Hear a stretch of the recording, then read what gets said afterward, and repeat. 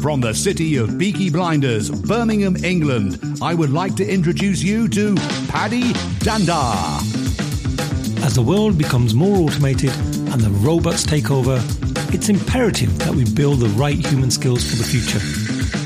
So pull up a chair, grab a samosa or two, and make yourself very uncomfortable.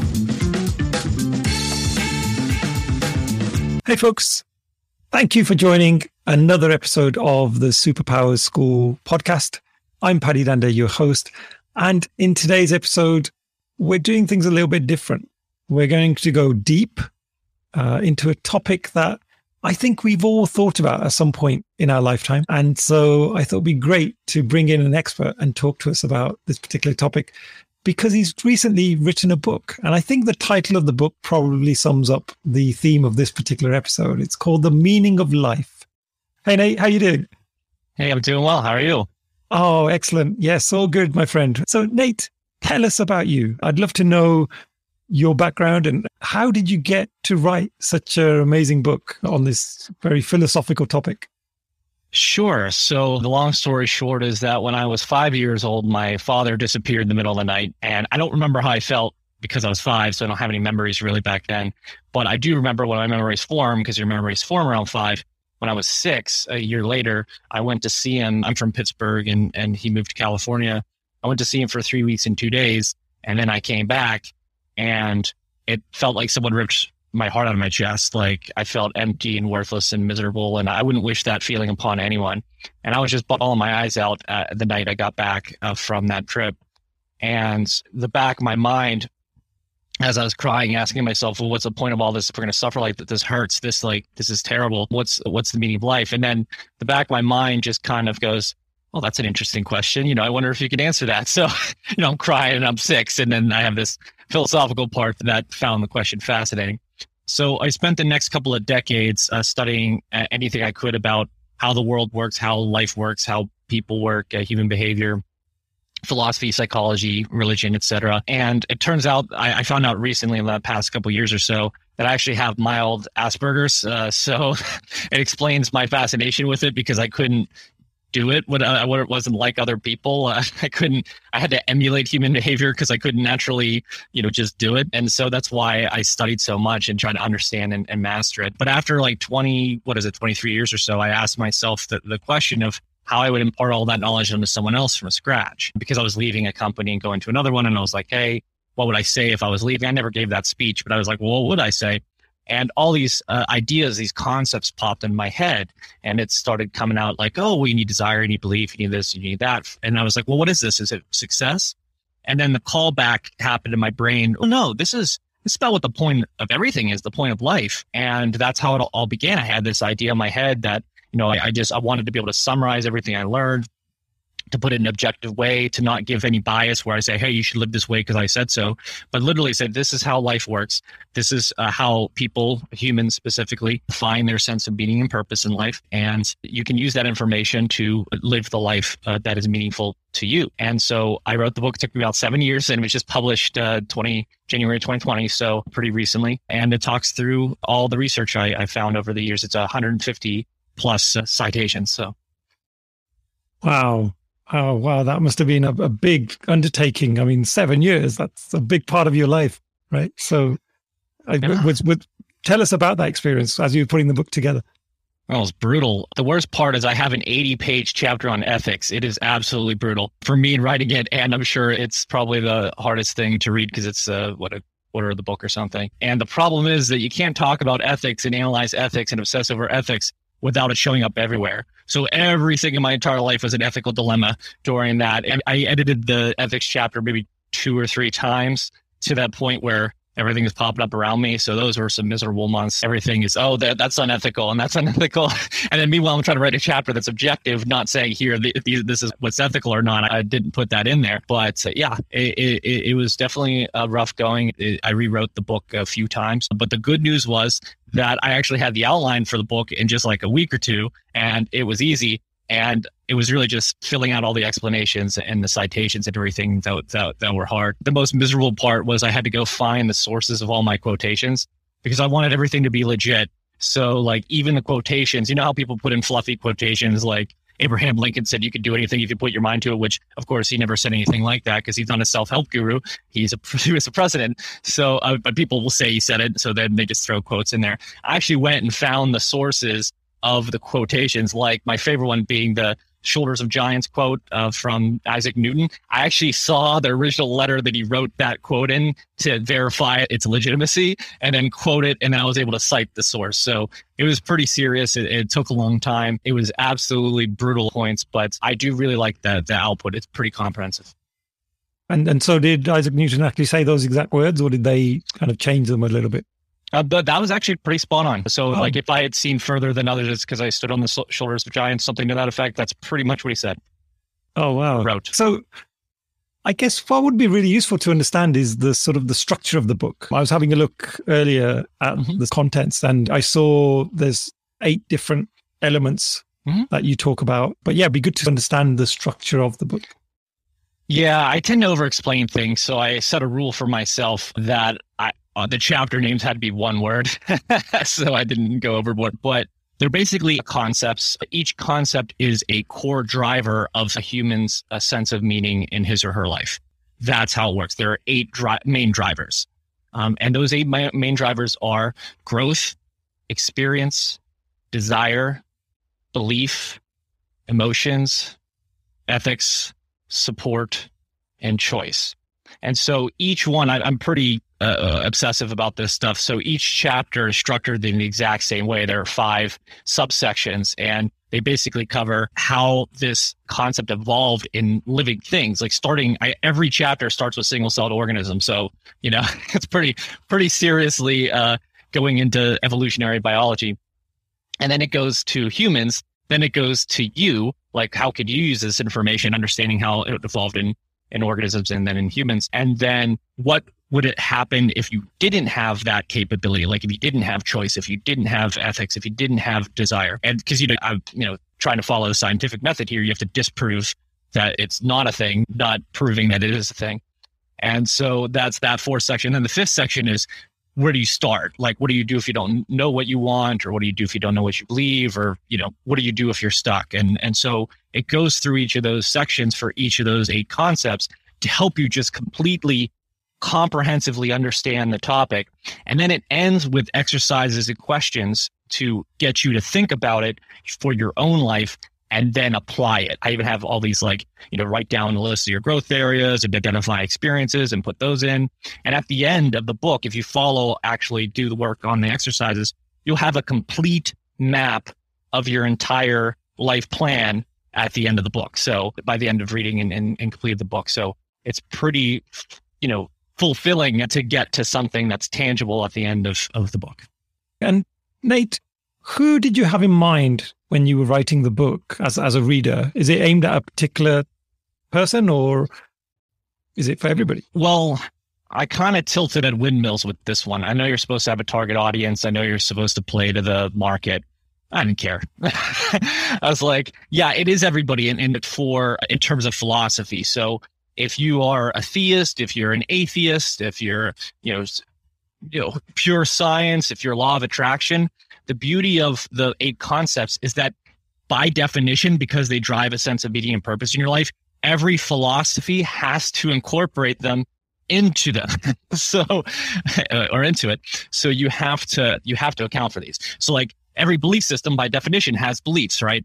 They also suggest things that you should want in life, or things like Buddhism where they say, well, you should detach yourself from desire, things like that. So every philosophy has a position on these 8 concepts. And I don't take a position on the 8 concepts. I just tell you that you need to have them or understand them at least to find meaning in your life. So it's for everyone in that respect. I do mention, I did notice in some of my reviews, atheists thought I mentioned God too much because I just said, hey, for those of you who are wondering how God fits in, for the sake of this, we're putting that aside because I can't answer whether God exists or what created the universe or life or whatever. I can't answer that question scientifically, so I'm not going to talk about it.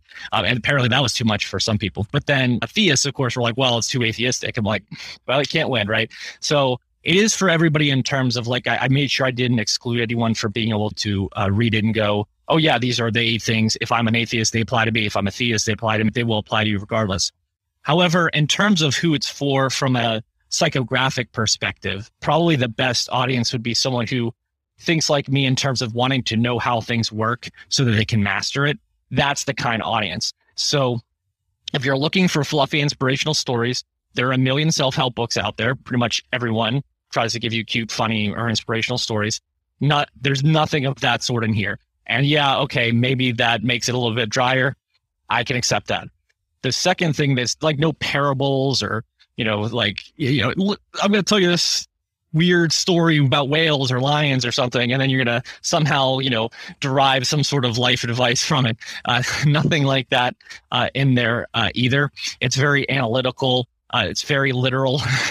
It's very scientific, or at least scientifically backed, as philosophy can be. And so if you're really trying to understand how to dissect it, understand it, and then do the actionable steps to figure it out for yourself, then that's great. The best audience, though, is if you read self-help books, or not even read them, but like if you look at the self-help book section and go, these are all great if I want to make a lot of money, or if I want to find love, or if I want to do this. But what if I don't know what I want? What if I don't understand anything? What if I want to start from scratch? And my book assumes that you know nothing. Like you don't know what your goal is. You don't know what your ethics are. And it helps you to construct them yourself. And so that's the one thing that bothered me about self-help books is because you have to define a target audience, you have to guess at what that person wants. And then they look at the title and say, oh, okay, I want money. So I'm going to read this book on money or success or whatever. This one assumes none of that and just helps you say, well, if you don't know what you want, let me help you understand how to figure it out. Okay. Wow. Now you've got me really excited because I can't wait to hear some of those concepts. And yeah. I mean, it'd be great if you could just share some of the insights that you found as you're writing the book and maybe even pick on some of those 8 different elements as well. That'd be fantastic. So let's start out with the first one. Let's start out with growth. So a lot of people, when they say meaning of life, the contrarian point here is that they usually mean the goal of life, but there is no one goal for everybody. The goals are subjective. You can pick whatever you want to do in life. So I said, nope, that's not it. A lot of people think meaning of life, they mean like, how should you live? What's the best way to live? Those are what you might know as ethics. I'm not going to tell you what ethics to have. That I consider that a conflict of interest to explain how things work and then also tell you how to live, because then I'm injecting my own personal beliefs in ethics into, so you don't know what's science and what's not. What's my personal opinion, right? So I scrap that. So like, no, those, if you want to go talk about those meanings of life, that's fine. Go do it somewhere else. Not my book. But my book, there are 3 definitions that growth satisfies with regards to meaning of life, and they are provable. So number 1 is growth is literally in the definition of life. Go look it up. It says capacity for growth is literally in the definition of life. You cannot have a definition of life without the word growth in it. 2 is the purpose of life. So we all know from Darwin that life is survival of the fittest, right? So you basically live to not die, right? But what do? You survive, right? But why do you survive? You survive to grow. Every organism is built in with a drive, an inner drive to grow. That's what your hunger is. That's what your thirst is. That's what your sex drive is. Those are all growth drives. So it's literally in your DNA. So it's the meaning of life. But then the third one is it's what makes life significant. And you don't have to look further than award shows. So if someone gets an award, first of all, the person wins the award, not the thing. So like if something wins Best Picture, like the people go up. They don't like print out a copy of the DVD and hand it a trophy. Like that's ridiculous. They give it to the people. Now, why do they give it to the people? They give it because they grew into the people who could make that wonderful piece of art or music or whatever. So you can see in real life that the point of life in terms of significance, in terms of purpose, in terms of definition, growth answers those 3 definitions. Got it. I like your analogy there about sort of the awards. Absolutely. We get the Oscars and it's all about the people. The movies are there just as the focal point, but actually it's the effort that people have put into it. Fantastic. Okay. Number 2, experience. Experience is the medium through which all growth occurs. And experience I'm defining as any kind of observation or activity over time. So you have to, now everyone thinks about certain things like grass doesn't struggle to grow or anything like that. And very much so, your cells just kind of do a lot of stuff on their own. So experience and effort aren't exactly the same thing necessarily. But what's important to note about experience is a lot of people think that, you have to if you're not growing as much as you like, you have to work harder. And that's not necessarily true. And the example I like to give is if you go to the gym and lift weights, right? When are you growing? Are you growing from the lifting of the weights? No. Actually, your muscles are breaking down. You grow from the recovery, from the rest in the recovery. And so a lot of people think, and while it's true, the more experience you have, the better you are. And of course, that's true. But you also have to rest. So a lot of people kind of miss that part and they burn themselves out. And they think that more growth is inherently through more effort and doing that sort of thing.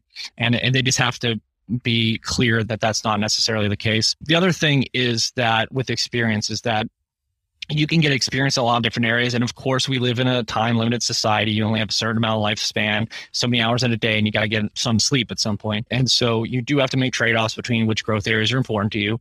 And that's definitely nothing to take lightly. But you don't need to work yourself to the detriment of everything else. Tom Brady has a wife and kids. So, and he's the best at what he does. So it's not like he said, no wife, no kids, no life, just football. No, of course, he does have a life outside. So you do want to make sure you strike a balance and keep yourself healthy and well. Because if you actually grow in one area more by sacrificing others, after a certain point in time, you actually start to lose a little bit of that sense of meaning and fulfillment because you won't feel, fulfilled. Part of that fulfillment is, the fill part. And part of this is the full part, and then part of this is the filled part. And so you won't feel like rounded out and feel like you're getting everything you need to be happy. Yeah. So it's about living a fulfilling life and not just going into a jungle and, sort of becoming a hermit. It's about really living life, I guess is what you're saying, having that sort of experience of everything. Yeah. You have to find experiences that are best to get you to the next step towards your growth goals. And you also have to make sure that you have to find meaning in the outcome and the experience. A lot of people just think that there's meaning in the outcome, right? And that could be true. So like maybe you have a job you don't like, the famous, at least American dream kind of story when you have immigrants come in and then basically work, 24/7. And they do to make enough money so that their kids can go to college and that their kids can have a better life. So maybe that's your goal in life and maybe that makes you happy. And so that's why you're willing to do it. And that's absolutely wonderful. That's fine. But just to note in terms of what, you want to make sure that the experience itself can be meaningful as well. So if you don't enjoy, like I'll use the gym example. So everyone knows that everyone skips leg day. It's a funny, meme in the weightlifting community. And so basically, if you really want to be the best weightlifter, you have to learn to love the leg day. That's the secret, right? Is to learn to love the process and not just the outcome. Got it. Oh, fantastic. Well, Nate, number 3 on the list. Desire. So, man, there's so many different ways I can go with this. Desire is the motivation. Keep it clean, though. Keep it clean. No, I'm not going to talk about that kind of desire. Desire is the motivation to have the experiences that will lead to growth, right? So you have a desire to go get food because the hunger drive, which makes you go get food. So you eat it and you grow and so you stay alive. So that's really important. But I do think that this is where I kind of want to start to, I don't like to critique philosophies too much, but this one is absolutely necessary. A lot of people think that desires are inherently bad, and I'm not sure why. I think it's because you can want to do things that are at others' detriment, which is where ethics come in, which is number 6. We'll talk about that later. But just 2 things about desire. First is that people actually don't want bad things. They want good things. And they only think that bad things are necessary to attain. And you can take that anywhere from someone who steals bread because they think that's the only way they can get the food. If they thought that they could get it another way, then they would do that. So they think it's necessary. And you could go all the way, we'll go all the way to the other extreme, right? The Hitlers of the world. As warped as it is, Hitler thought he was doing the world a favor. He was not, but he thought he was. And so if he didn't have those really warped ideas, then he wouldn't have done all the atrocious things that he did. So desire is, everyone wants things to be better for themselves and the people that they care about. And that's a good thing. The other thing is that people associate desire with addiction. And desire and addiction are different things because normal, healthy desire is to lead to your growth. And addiction, as I'll talk about in a second in the emotions piece, because emotions can be hacked, and we'll talk about that in a second, but addiction is not healthy, normal desire. It's hacking your brain, so your brain's reward system, and then you go through withdrawal after you've hacked it, and then you need more of that to get it. And so it's not really desire for growth and fulfillment. but it's actually usually comes from some sort of inner emptiness or pain that you're trying to cover up with like alcohol or drugs or whatever, or boredom. Is that a lot of people get into drugs just because of boredom.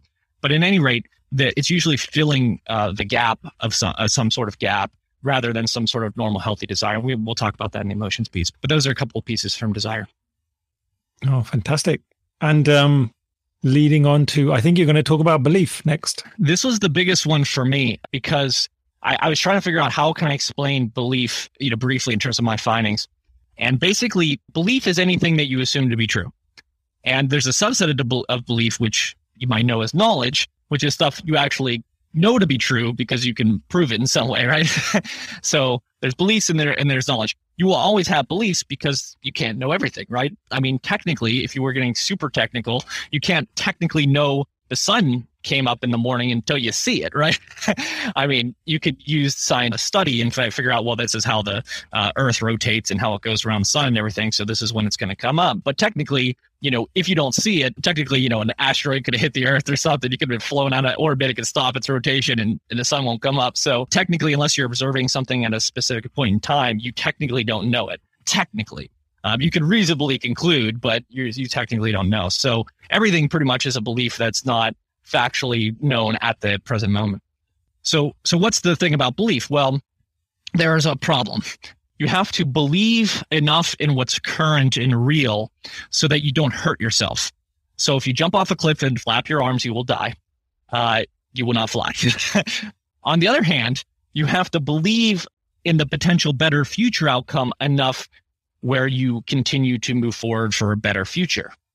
And so the Wright brothers, while they knew if they jumped off a cliff and flapped their arms, they would die, they also knew that if they could learn the laws of physics and how to master them from birds and all these other things, that they could actually create a machine that would allow them to fly. But if they didn't believe that, because human flight, man-made flight, did not exist until it was invented. It did not exist before. So if you were a super skeptic and said, well, it doesn't exist, so it will never exist, then flight would never have been invented. Now, what's interesting about that, it was my biggest 180, was that I wasn't sure what I was going to say about like belief in terms of like faith. But when I thought about that definition, right, believe in the current reality so that you don't die, but believe in the future so that you don't hold yourself back to what your full potential is, there's one element you need to be as successful as possible. You have to believe in the potential for a positive outcome without or despite evidence. That is an absolute critical, essential component to success. And what's a word for that term or for that definition? Faith. So you absolutely, I'm not saying religious faith, I'm not saying faith in God, although that is probably the primary way that humans get it, but you need to have faith. You need to have belief in a positive outcome without or despite evidence. It's the only way you will really see what your full potential is. So that was a huge insight for me, because like, whoa, I'm not a faith person. How do I get faith? Because if I'm going to be more successful, I got to believe more in that potential future, without necessarily the evidence to back it up. Right. And I guess the skeptics would say that person has, blind faith. But I guess what you're saying is, like the Wright brothers, if they didn't truly believe in what they were doing, they would have just given up. Yeah. So you can have faith in yourself. You can have faith in science. You can have faith in other people. You can have faith that there are millions of minerals in the world. You'll find one that does whatever it needs, to solve, to cure this disease or whatever. Or not minerals, but like chemical compounds that can solve this problem. So you can believe in anything. It doesn't have to be anything non-physical at all, but you do have to have faith of some sort, because if you were a pure skeptic, nothing new would ever get invented. So Is teleportation possible? Well, it doesn't exist now. If I were a skeptic, I'd say it will never exist because it doesn't exist now. And that's insane. Right. It could possibly exist because someone might invent it one day. Just because it doesn't exist today doesn't mean it can't exist tomorrow. And it's the people who actually believe, despite everyone else going, well, that's impossible. Those are the people who succeed. Got it. Do it. Yeah. Okay. What's next on your list? Emotions. This is my favorite. This is my absolute favorite. There are two insights here. Okay. One is that you can, if you, not you, but talking to the audience here, if you aren't in touch with your emotions, I will teach you how to be in touch with your emotions with one simple formula. It is the only formula you will ever need in your entire life. Emotions equal desire plus belief plus experience. That's it. Now you know exactly how to figure out your emotional state in any given situation. I'll give you an example so it's not just kind of vague. So if you're jealous, right? Jealousy is a combination of wanting a person or thing, believing that you deserve that person or thing, more importantly, believing some other person doesn't, who has that person or thing doesn't deserve it, and then seeing that person that you don't believe deserves it with that person or thing you want. And if you want to get rid of your jealousy, you just need to affect one of those three pieces of the formula. You can either not want that thing, your jealousy goes away. I'm not jealous of people who climb Mount Everest because I don't want to climb Mount Everest, so I'm good. You can change the belief. You can either say, I don't deserve that, although I wouldn't recommend that. But you could, with the better belief to change is that person does deserve it. Or some things are just random, you can still do it, whatever. Any way to change the belief. If you believe that other person deserves it, you immediately change your emotional state from jealousy to admiration, period. Full stop. That's how emotions can change on a dime. And then finally, the experience. You could just leave and not look at the person, Don't look at it, right? If it's making you feel bad, don't do it. So that's how you can figure out your emotional state. But my big contrarian insight for the chapter is really about happiness. Happiness is objectively, and I can say this with 100% certainty, happiness is not the meaning of life. The more accurate statement, which many people do say, is the meaning of life is to find what makes you happy. That is accurate. The meaning of life is to be happy, which I know like John Lennon said, so now everyone thinks it's fact, is not true. And I can tell you, in fact, we'll play a game here and I'll show you how it becomes obvious when you see it. What is the point of going to school? Oh, to acquire knowledge? Yeah, to learn, right? Yeah. Why did you not immediately go, oh, it's to get an A? Because the A is an indicator that you've learned. And as we know, it's not perfect. So you could have learned but not gotten an A if you're like a bad test taker. Or you can cheat and get an A but not have learned. Yeah. Absolutely. Happiness is the A. Got it. Happiness is the A. That's why it's just logically and scientifically wrong that it's the meaning of life. It is an indicator that you are growing. If you are growing and thriving, you are happy. If you are hurt, you are not happy. If you're being harmed, you're not happy. So you don't need to be happy all the time. In fact, that would be insane. Only crazy people are happy all the time. I'm kidding. But because you have to have other emotions or else you would never change, right? So like if you, let's assume the fairy tale, right? Happily ever after. If you lived happily ever after, then you wouldn't need to do anything else. I'm happy. Well, do I need to go to the gym? No, I'm happy. I don't need to get fit. Screw that. Do I need to go, paint a picture? No, I'm happy. I don't need to do anything else. So like, you don't want to be happy all the time because otherwise your life would be just nothing. You'd be sitting there. There's this old, I forget, the Euphoria Machine or something. There's a short story I read in English class as a kid called the Euphoria Machine. It was like some sort of, what is it called? Parable or whatever about like television, how it's turning people into zombies. It was just like you just sat there and you felt euphoria and you didn't have to do anything.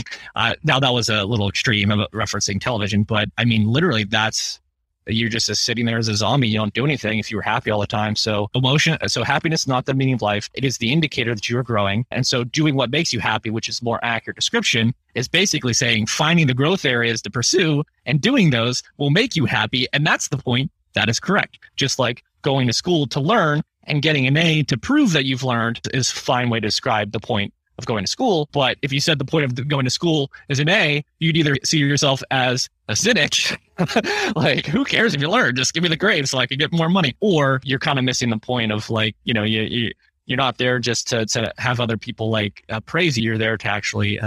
Got it. I love that. I love the way you simplified that in a way that I think is very tangible for someone to grasp and understand. Because before you'd given that example, I was thinking, of course, the meaning of life is all about being happy because everyone talks about being happy. So yeah, I love that. Yeah. And I no one will believe me until that's why I came up with that example, because until I give people the example where they obviously say learning, no one has ever said to get an A.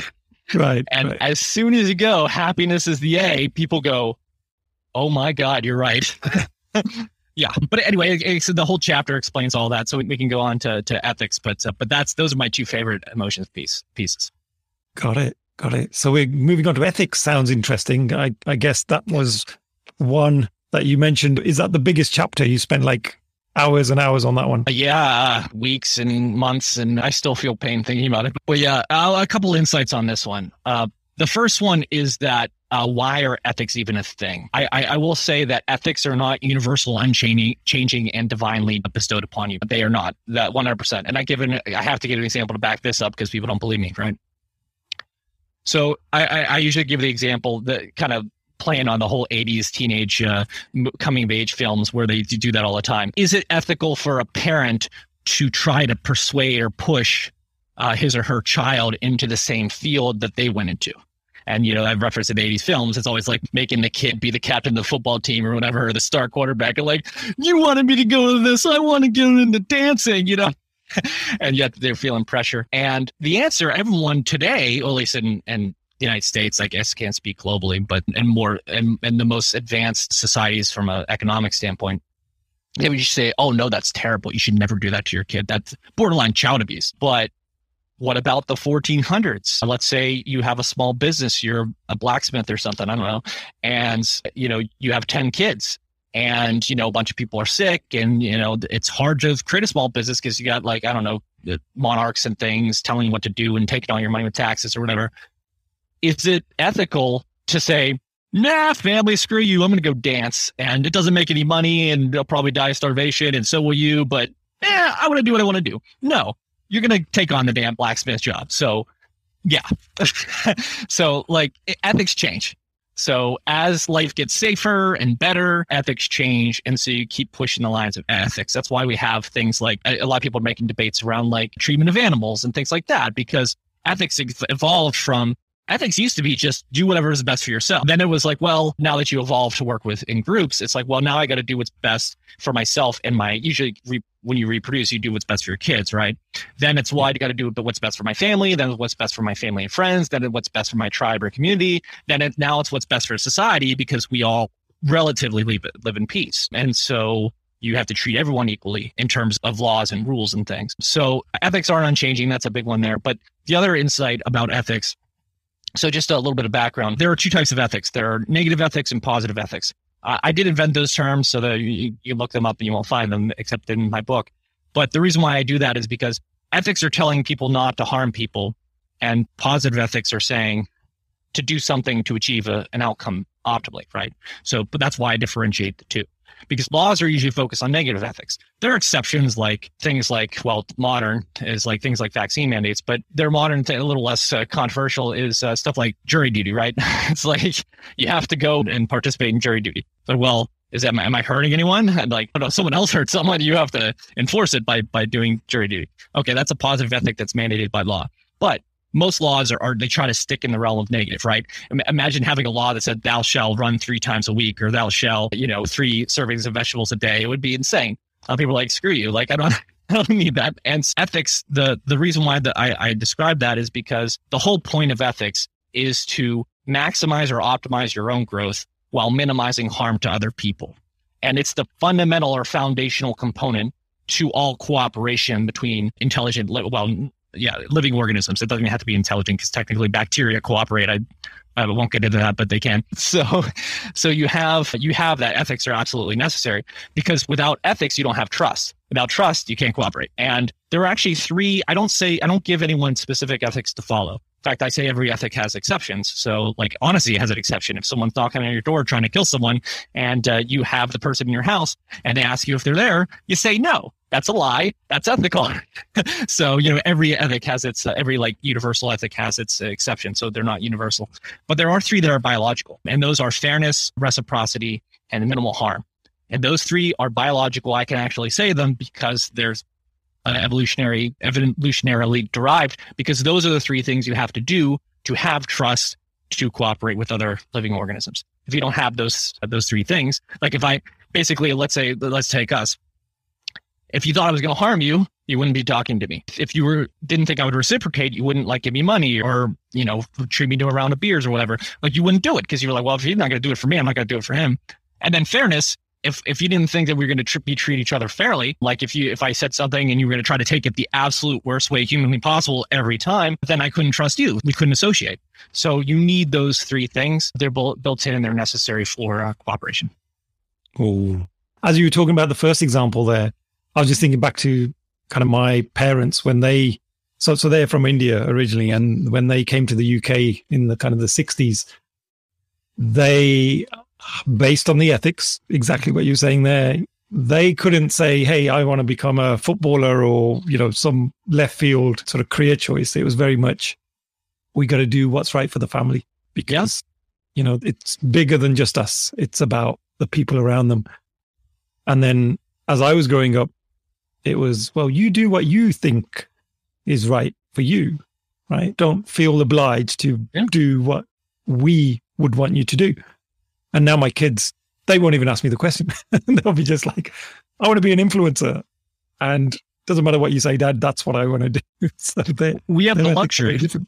Yeah. We have the luxury because our career choices are unlikely to harm other people. But hundreds of years ago, you make the wrong one, you are likely to cause harm to other people. So you can't do it. And in the future, it's going to be even weirder what could possibly be harmful, right? I mean, we're already reaching a point where we're debating whether words can hurt people enough where we need to restrict them. And, I know in the US, it's a big deal because we have freedom of speech. And so they're like, wait a second, we got freedom of speech. And they're like, well, yeah, but, it could hurt someone's feelings. So don't say it. So, I mean, I'm not here to judge. I'm not here to draw lines. I'm not here to say anything about it. I have my own opinions, but I don't say them in the book and I don't say them here. But just note that people are going to have these ethical debates for all time because by the way, if you're curious, if you ever want to, just for the audience, I won't get into the politics, but just to kind of help you think through politics in the easiest, simplest way possible that will help you figure everything out pretty quickly. Every decision from a government or political perspective is a trade-off between individual freedom and public safety. So if you want to be more free, you're going to be less safe. If you want to be more safe, you're going to be less free. To give a non-controversial example, if you were in the middle of the woods and there was a bear out there somewhere and you were afraid of it, you have a choice.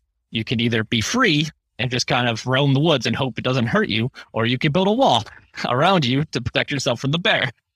You build the wall, you are more safe from the bear. The bear can't get in, but you are less free. You can't just walk through the wall. You have to climb over it, or maybe create a door somewhere, and you're less free, but you are more safe.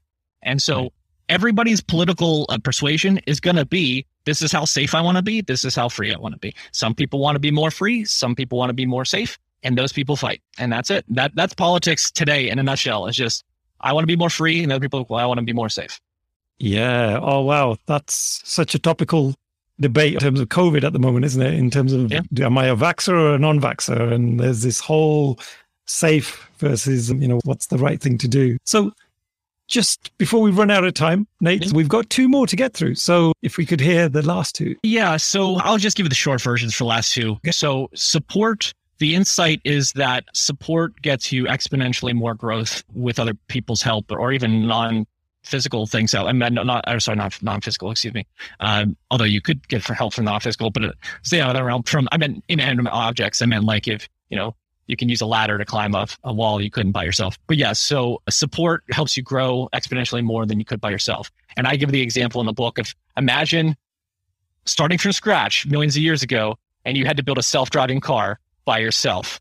It would literally take you an eternity. I mean, literally an eternity. You'd have to invent math and physics and fire by yourself and the wheel, and then invent steel bolting, and then you'd have to invent computers and then code them, and then you'd have to throw all that together and then invent a car. It would take you literally trillions and trillions of years, I'm sure. And because we have billions of people on the planet and they can all specialize in different things, they can come together and make that thing. They can make it in, it only took a couple thousand, right? Or a few thousand, I guess, depending on where you start the clock, so to speak, with civilized society. But yeah, so that's really it for support, is just to get help and give help. And that's pretty much the big insight there. And by the way, that's the second half of cooperation. It's in conjunction with ethics. Ethics is in short, ethics is don't hurt people, support is help them. And then the last one, choice, is that basically it says, I know there's a debate between free will and determinism.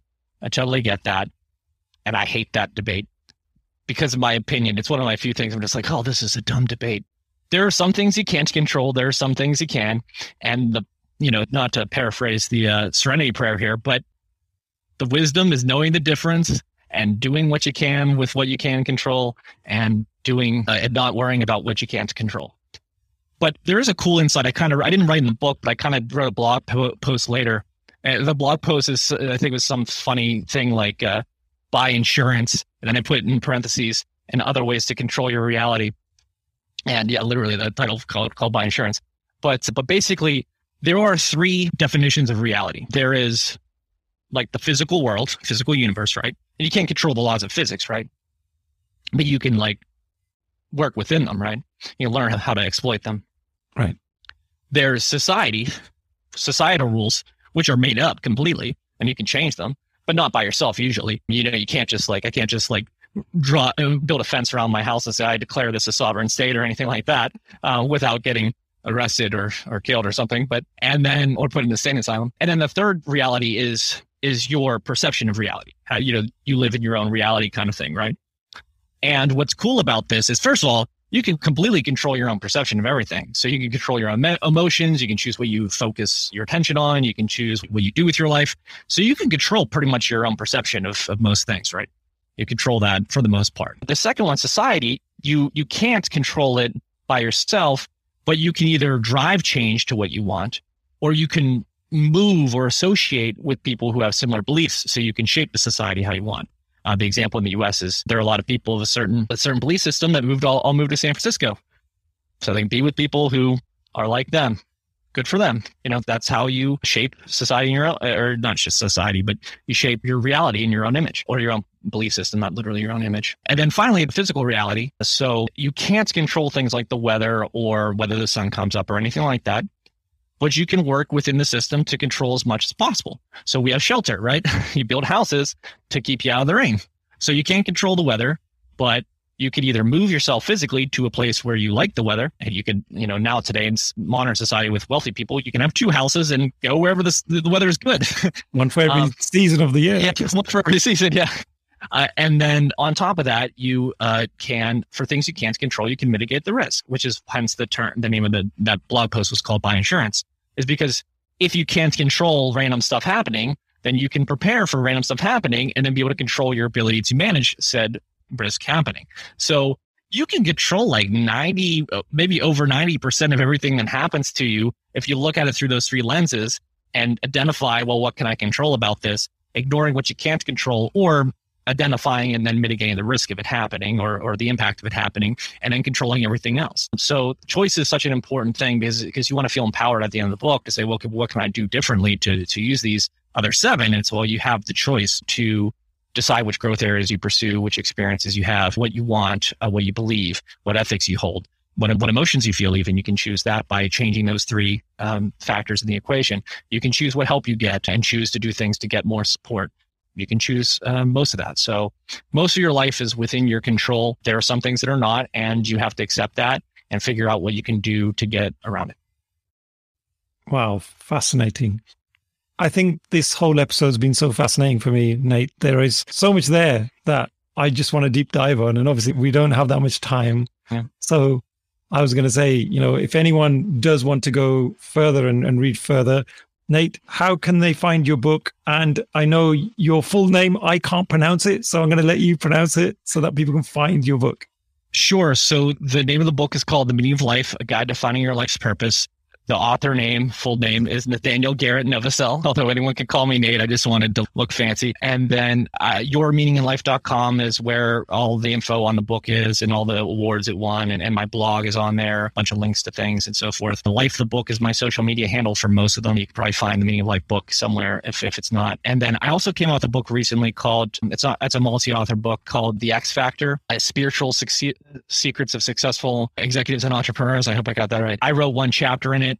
And it's actually how I ended the book, The Meaning of Life. And then I just wrote a chapter to kind of expand on it. Because the funny part about the Meaning of Life book, I ended it by saying with one word. I said, if you want to feel more meaning in your life, you just have to do one simple thing: care. And that's it. I didn't put that all throughout the book because that would have been a cop-out. Because if you know the definition of the word care is effectively to assign meaning to something, right? And so if you care, you are acting in the capacity of the one who assigns meaning to your life, or to your family or your friends, or to whatever it is in your life. And so I do tell people that all you need to do is care more about your life and your growth areas, and you'll find more meaning in them. In that book, The X Factor, I write one chapter, and it talks about how to care more about your job, to either care more about it in the moment so you enjoy it more, again, enjoying the journey, the loving leg day, as I said earlier. Or the second piece is finding out what you like and don't like about your job, and finding ways to move in your career or in your job or whatever, more to doing more things you like, and trying to either make the stuff you don't like either less distasteful, or to do less of it somehow, like by going to a role that does less of it. And if you follow that system, you'll find you care more about everything in your life, because you are either finding reasons to care or finding ways to get to do more things that you care about. Wow. So, Nate, final question. Yeah. The big question. What is the meaning of life? The meaning of life is growth through experience in areas that you want and believe. Using your emotions as a guide to see how you're doing things ethically so that you don't detract from the meaning. Like people in the steroid era baseball, cheating, and then everyone's like, well, that's not significant achievement anymore because you cheated. To get help where you can, to grow as much as you possibly can in the best way possible. And to make choices every day to make your life meaningful. If you do those 8 things, you'll find your life to be meaningful. Oh, nice. I love that. I love the way you weaved the whole book into that one definition right at the end. That was beautiful.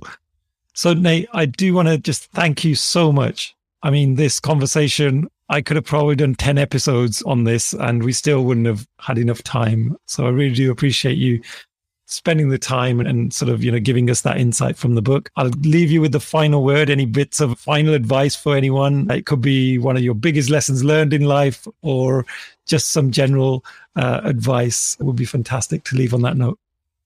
Well, you asked me before we started this to name my superpower. If you can't tell, my superpower, obsessing might be a superpower, but we're not going to use that one. My superpower, I always say, is understanding. I am obsessed with how things work and trying to understand it. I blame my mild Asperger's for that, because that's what they obsess over. Us Aspies, I only care about how things work. But in all seriousness, make your superpower to care, or make your superpower to find meaning in your life, or make your superpower to know exactly what your goals are, or that you balance your life so that you feel fulfilled, not just in one area, but in as many areas as possible. So that's what I would recommend to you. So use my obsession. Don't go and study for 20 some years like I did. Read my book, save yourself all that time, fill out the stuff, get your meaning, and move on. That's my recommendation. And read that ethics chapter thoroughly. Or skip past it if it's too much. I don't deny I did have creative control over my book and chose to write that long beast, but I'm okay if people are like, I get it, Nate, I'm just going to move on and I'll come back later. Oh, fantastic. No, thank you so much once again, Nate, and best of luck with the book. Thank you.